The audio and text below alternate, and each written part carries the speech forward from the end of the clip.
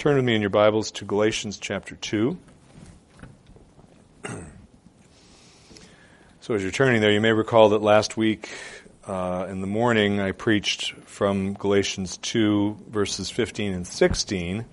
And I mentioned that there was a part B, or part 2, to the previous section, which is verses 11 through 14, that I was going to preach in the next evening's service, and that's this service. So, you are getting the second part of a sermon that I preached 2 weeks ago, and I will remind you about the very basic details of that first point when the time comes in the sermon. So, we're in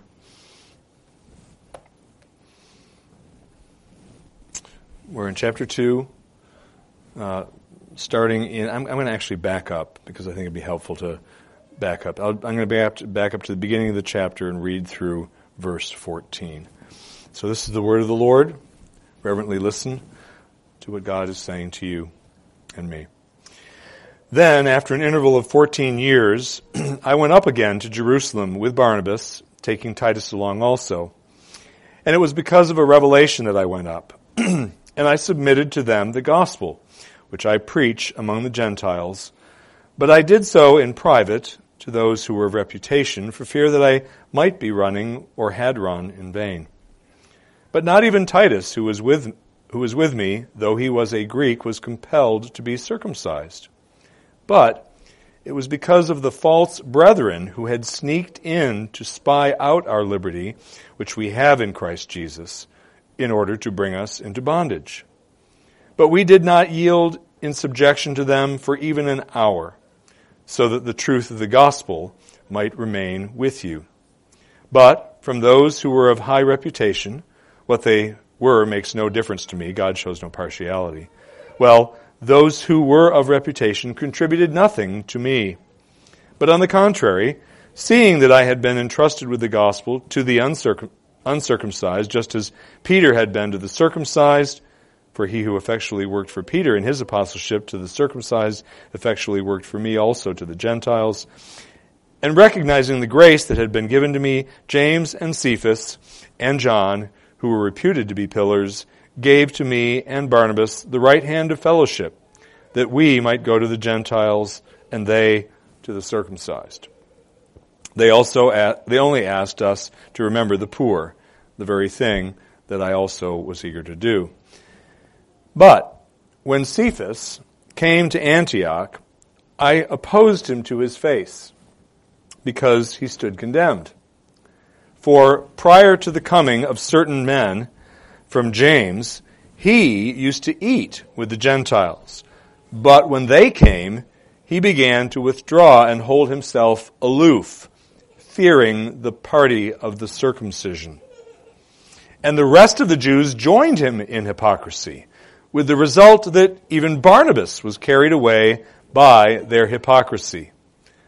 But when I saw that they were not straightforward about the truth of the gospel, I said to Cephas in the presence of all, if you, being a Jew, live like the Gentiles and not like the Jews, how is it that you compel the Gentiles to live like Jews?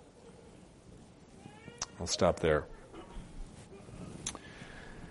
All right, let's pray together.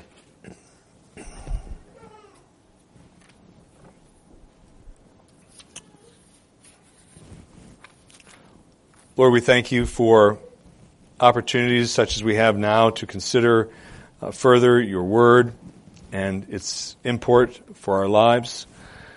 We thank you that it is you who speaks herein.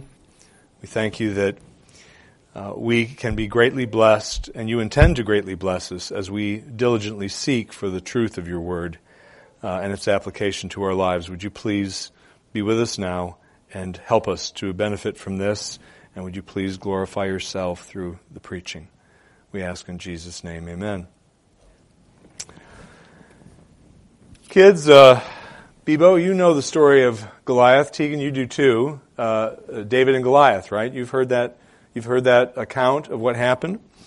Well, you may recall after David confronted Goliath, and Goliath mocked him and ridiculed him because he was a young boy, and I'm just reading here from the account, which is in 1 Samuel chapter 17. It says, "Then David said to the Philistine, to Goliath, 'You come to me with a sword, a spear, and a javelin, but I come to you in the name of the Lord of hosts, the God of the armies of Israel, whom you have taunted.'" Now, did you hear how confident David is in his opposition to Goliath there? He's very confident. Here this man towers above him. He was a huge man. He was taller than this ceiling is. And David was presumably probably half his height. And yet he, in that text, in that verse I just read to you, shows great courage against this valiant warrior of the Philistines who had killed so many people and was planning on killing David. And yet David isn't afraid of him, is he? He's not. Well, how do you think it was that David had the courage to stand up to this giant warrior, one of the best warriors probably that existed on the whole earth at that time? How do you think he was able to do that? Do you know why he was able to do that? Because he feared God more than he feared Goliath. That's why. He feared God more than he feared Goliath. And when I use the word fear, by the way, I don't mean that we are to be terrified of God. But fear, by that I mean have respect for and stand in awe of God's greatness and be amazed by the greatness of God in your heart. That's the fear I'm talking about when I say fear God, okay? But he feared God more than he feared Goliath. And that's why he could say what he did. And remember, he won. Remember that? He beat Goliath. God gave him the grace to beat Goliath. I tell you this because it relates to the sermon that I'm going to preach here, or that I'm starting to preach here. I'll get to the points in just a minute, and I'll remind you about what I just said about Goliath when I get to those points. But before we do that, I want to give a little background here, a little reminder of some things that have happened. First of all, the confrontation that is described in this passage between Paul and Peter took place during a fellowship meal, similar to the one that we have in the back of the church on Sundays. But it was a fellowship meal that took place at the congregation that was in Syrian Antioch. There were two Antiochs. One was in a place called Pisidia, and a region called Pisidia, and that was Pisidian Antioch, and this is in Syria. This is called Syrian Antioch.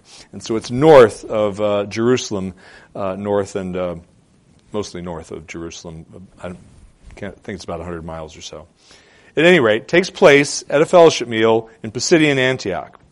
Now, background here. First century Jews, not Christians, but Jews, in the first century, in Jesus' time, Paul's time, considered Gentiles, non-Jews, to be ceremonially unclean. That is, ritually dirty, you might say. Not with dirt, but unholy. And they considered Jews to be unholy, or ceremonially unholy, which in fact, Gentiles were. They were unholy under the Mosaic covenant.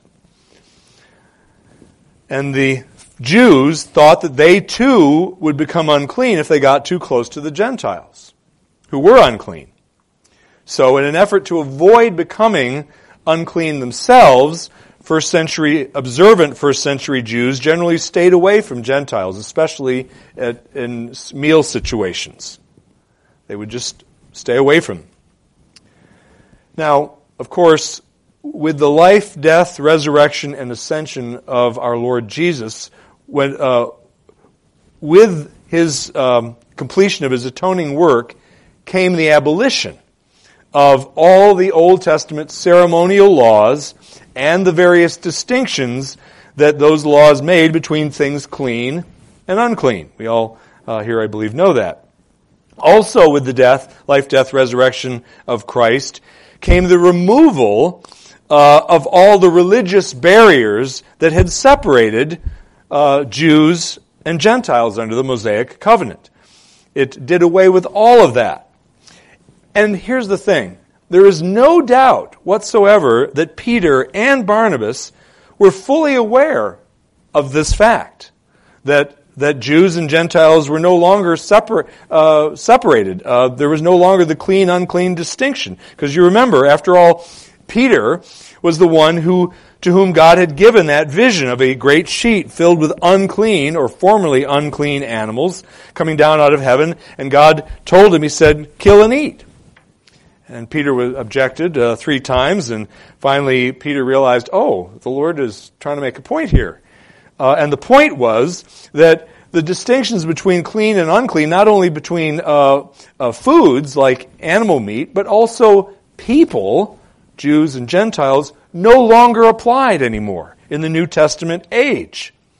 And so Peter had that vision, which he had just before he came to Cornelius' household. And you remember how the Lord connected those two, and he gave him the vision so that he would know it's okay to go to the Gentiles' household and eat with them and preach to them. And Barnabas also, he was one who had accompanied Paul when Paul went up to Jerusalem.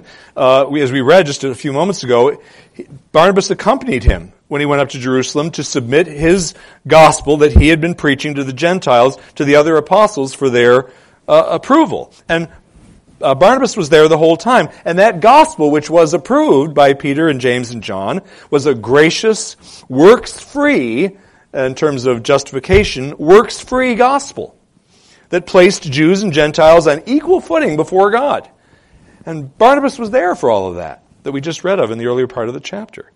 And so Barnabas undoubtedly agreed with Paul that this was the gospel. It's not salvation by works. It's not, and there is no longer the Jew-Gentile barrier wall between the two. So, what happened? Well, Peter had gone up. I say up, gone north. It was probably actually gone down using biblical language. I think Antioch is lower than Jerusalem is, elevation. But anyway, we'll say up. Peter had gone up to Antioch, north, following Paul's visit to Jerusalem that we read about in verse 1. He'd gone up there, and he began to eat with the Gentile Christians in the church there, in that city. Verse 12 told us that. Well, news of Peter's practice up in Antioch of eating with Gentiles, news of that reached Jerusalem, trickled back to Jerusalem, and when it did, it caused a scandal, really, especially among unconverted Jews in the city who heard this rumor about Peter. And because of Peter's scandal, because of the scandal that Peter's behavior in Antioch was causing in Jerusalem, the Apostle James, apparently, we have to kind of read a little bit between the lines here, but the Apostle James apparently decided to send envoys up to Antioch to urge Peter to discontinue his practice of eating with Gentile Christian believers. These envoys from James appealed to Peter, and they were successful in their appeal. It had its intended effect. He stopped eating with Gentiles, as we read in verses 12 and 13.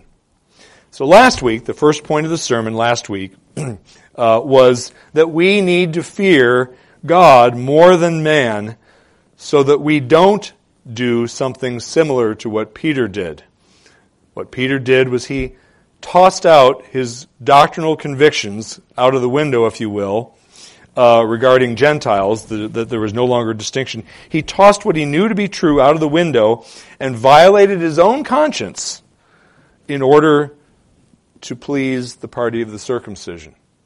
Both the party of the circumcision in Antioch and whom he was fighting in this letter, and probably also the Jews down in Jerusalem as well. And he did that, why? Because he feared men more than he feared God. He was more concerned about pleasing men than he was about pleasing God. So, we need to fear God more than man so that we don't do something similar to what Peter did. And secondly, and here's the point today, You need to fear God more than man so that you will be able to do something similar to what Paul did. What did Paul do? Well, we read in verse 14 what Paul did. Get back there. But when I saw that they were not straightforward about the truth of the gospel, notice the gospel is at stake. When I saw that they were not straightforward about the truth of the gospel, I said to Cephas in the presence of all, if you, being a Jew, live like the Gentiles and not like the Jews, how is it that you compel the Gentiles to live like Jews? In other words, why are you reverting back to insisting that Gentiles act like and live like Jews when you yourself don't live like a Jew anymore? You don't follow the ceremonial laws anymore. And now you're expecting the Gentiles to follow those same Old Testament ceremonial laws, to be, in effect, Jewish. What Paul did here is, he called both Peter and Barnabas, but especially Peter, to the carpet. He gave him a verbal lashing, if you will, on this occasion. He did it for three reasons. First, he did it because Peter and Barnabas, their hypocritical behavior was causing other Christians, Jewish Christians, converts from Judaism, in Antioch. He was causing Jewish Christians in Antioch to follow their bad example, to distance themselves from Gentile Christians in the church. Secondly, Paul did it because Peter and Barnabas' hypocritical behavior was leading others in that church to conclude that Gentile followers of Christ who weren't observing Old Testament ceremonial laws were really not quite full-fledged members of the household of faith, of the church. That is, they were not full-fledged Christians, which is to say they were not fully right with God, which is to say they were not fully saved. The gospel is at stake. Peter and Barnabas' actions were encouraging others to draw the conclusion that a person isn't truly saved or fully saved unless and until he is living like an observant Jew. That's what their actions were causing people to begin to believe. And thus, by their actions, they were undermining the heart of the gospel, which he sets forth in no uncertain terms in verses 15 and 16, which we looked at last week, but I'll read it again. This is not the part of our text for today, but I'll read what the gospel is. We, Paul himself here, and he's thinking about also Peter and Barnabas as well, we are Jews by nature and not sinners from among the Gentiles. Nevertheless, though that's true, nevertheless, knowing that a man is not justified by the works of the law, but through faith in Christ Jesus, even we Jews, he means, have believed in Christ Jesus, that we, Jews, may be justified by faith in Christ, and not by the works of the law, since by the works of the law shall no flesh be justified. Remember, justified means to be pardoned, and it means to be declared righteous in the sight of God. The third reason why Paul went after Peter is because Paul was more concerned about pleasing God than he was about pleasing or being liked by Peter or the party of the circumcision in Jerusalem or in Antioch. In other words, Paul feared God more than he did man, which is why he confronted his fellow apostle. How did he confront him? Well, Peter and Barnabas' sin was a public sin. It had been committed out in the open for everyone in the church there in Antioch to see.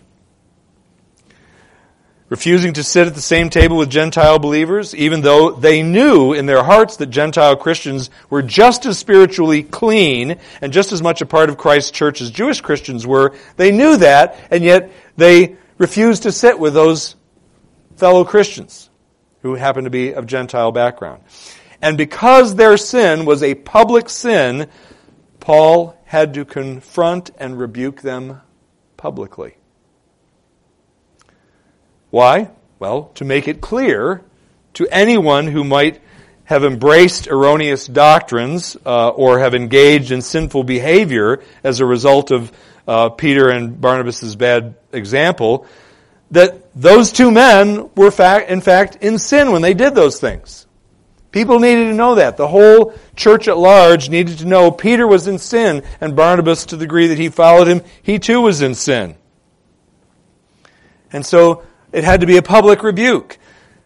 Also, it was necessary to undo the damage that their behavior had done to the church there in Antioch. It had caused division in the church. It had driven Christians apart from each other. And of course, it had wounded the cause of Christ in the process, which is perhaps even more scandalous and evil. And so public rebuke was required for that to take place, for it to help undo or repair that damage. And also, finally, it was necessary to serve as a warning. The public rebuke of Peter, to serve as a warning to others who might otherwise be tempted to believe that human effort can in any way contribute to one's right standing before God.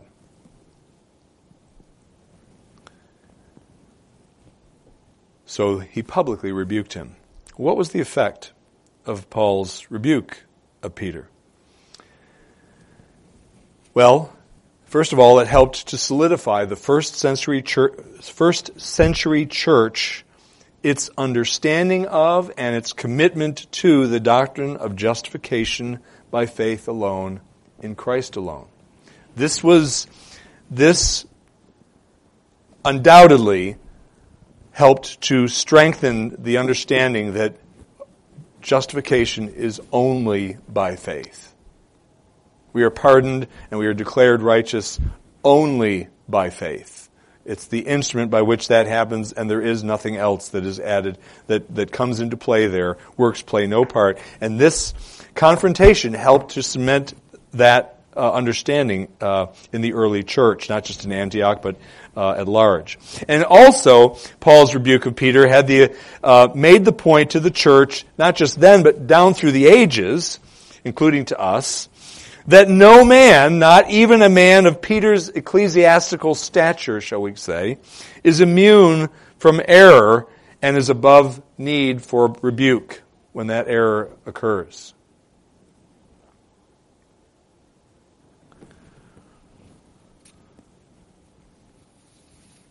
So what can we learn from this, in addition to what I just said, that no man is above error, including churchmen, and in need of rebuke? What are some other things that we can learn from Paul's example here? Well, in order to find the courage, and it does take courage, in order to find the courage necessary to do the right thing, when doing the right thing is highly unpleasant, especially for those of us who don't like confrontation, in order to find the courage to do that, our fear of God needs to outweigh our fear of men. Over in Proverbs, chapter 16, verse 6, it says this: "By loving kindness and truth, iniquity is atoned for, and by the fear of the Lord, one keeps away from evil." By the fear of the Lord, one keeps away from evil. That's how we keep away from evil, children. This is important. We fear God, and that helps us not to sin, to not lie, to not be disrespectful of our parents, and things of that nature. Even when you may want to at times, you have to go, no, God tells me I can't do that, and I have to respect God and do the right thing because God says so. And that applies to little things like fibs and what have you, and disrespect. Those aren't little things, but it also applies to things like this, rebuking men of power, shall we say, people of power. Now there's a difference between the way the church is supposed to handle public sins and the way it's supposed to handle private sins. I want to spend a little bit of time here just at the end of our sermon to talk about that. There's a difference. Scripture makes it clear that private sins, those which are known to only a few individuals, should be dealt with privately. And this is where Matthew 18 comes into play here. Matthew 18:15, we read, "If your brother sins, go and reprove him in private. If he listens to you, you have won your brother." And so, a private sin that is not widely known, this is how it is to be dealt with. People are supposed to go one-on-one to the person and say, "Look, brother, you've sinned. This is improper. What you said or what you did or what have you, you need to repent." And then, of course, if he doesn't, then the process continues. But that's how private sins are to be dealt with. But the king of the church requires public sins, those which are widely known, to be publicly rebuked. This is evident from the way that Paul handled Peter and Barnabas' sin of hypocrisy on this occasion. And I would add, and this is connected to this, but it's also evident from the fact that God had this confrontation recorded in Scripture and included in the New Testament canon so that we could read it and I could preach from it and others could preach from it and note this. So it wasn't just for that immediate time period to those of that generation that they realized public sins need to be publicly rebuked, but it was included in Holy Writ so that the church down through the ages would know that. And public confrontation of public sin is particularly important in the case of church leaders. Turn with me to 1 Timothy chapter 5. We read in 1 Timothy chapter 5, verses 19 and 20, the following. "Do not receive an accusation against an elder except on the basis of 2 or 3 witnesses. Those who continue in sin, rebuke in the presence of all, so that the rest also may be fearful of sinning." Notice, the reason that Paul gives for requiring the public rebuke of the public sins of elders is so that other members of the church, and particularly, it seems, other elders, will be fearful of falling into that sin themselves. But notice also, in 1 Timothy chapter 5, verses 19 and 20, that bringing an accusation against an elder is a serious matter and should only be allowed if there are at least 2 witnesses to the alleged sin.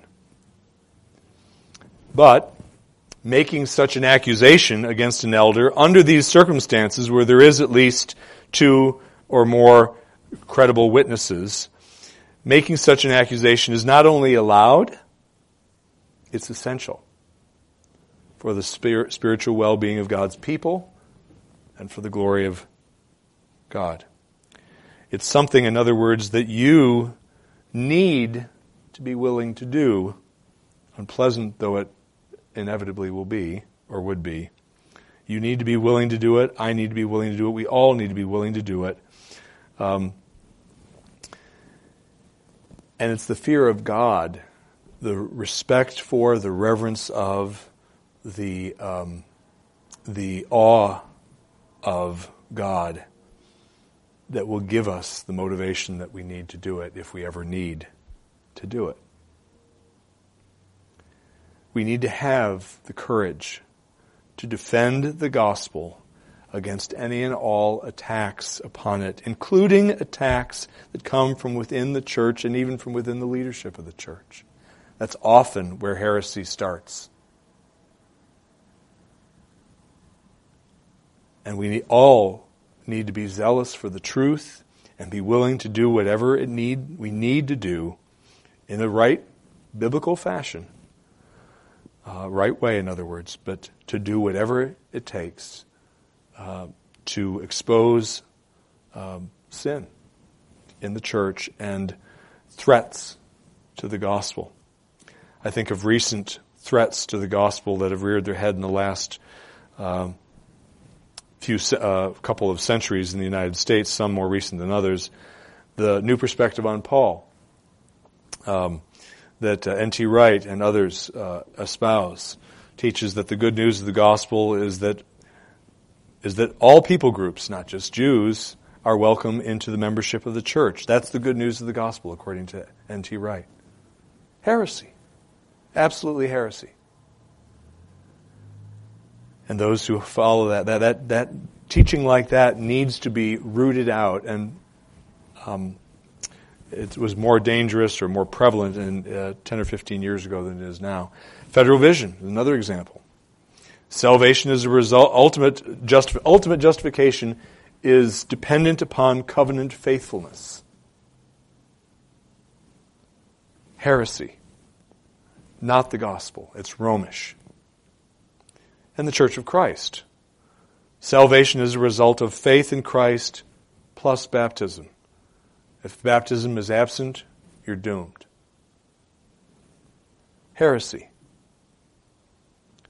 All of these are examples, and there are more that are going to be coming if Jesus tarries. Undoubtedly, there are going to be more. And they could possibly occur in our midst, in our denomination, maybe even in our congregation. May God forbid it, but it's possible. The point is, we all need to be diligent, especially we leaders, but you congregants as well. And if you see or hear things that are inappropriate, especially from myself or from one of the other elders, you need to go to one of the other elders to get help with dealing with it, and perhaps even go to the presbytery. Or after I'm gone, if don't have plans to leave, but if Jesus takes me tomorrow and you get a new guy in here, you'll have to be vigilant while he's here. We have to do what we have to do, and not for the sake of being courageous just in and of itself, but out of love for God and His truth. Are you willing to sacrifice? Are you willing to pay the price for standing up for the gospel, even if you're attacked for it? God can give you the grace to do that. You need to pray, and I need to pray for the grace that we might do that, if the time ever calls for it. Let's pray. Lord, we do thank you for this reminder of, first of all, that church leaders, even godly and mature church leaders, are capable of being led astray, are capable of violating their conscience. Lord, we must never put church leaders on a pedestal. Thank you for this reminder of that. And thank you also for the reminder, Lord, in this text of our need to be courageous in our standing up for truth and righteousness. Lord, there are different ways in which we may need to stand up for truth and righteousness in our lives and before our lives are over. Would you please give each one of us the courage to fear you, to revere you more than we fear men, and thus enable us to do what is difficult to do, to confront people, to risk destroying relationships, and things of that nature. Please give us courage, Lord, and to do it out of reverence for you, but more than just reverence, Lord, out of love for you and for your word. We ask this all in Jesus' name. Amen. Receive now God's blessing. The grace of the Lord Jesus Christ, the love of God the Father, and the fellowship of the Holy Spirit be and abide with you all, both now and forevermore. Amen.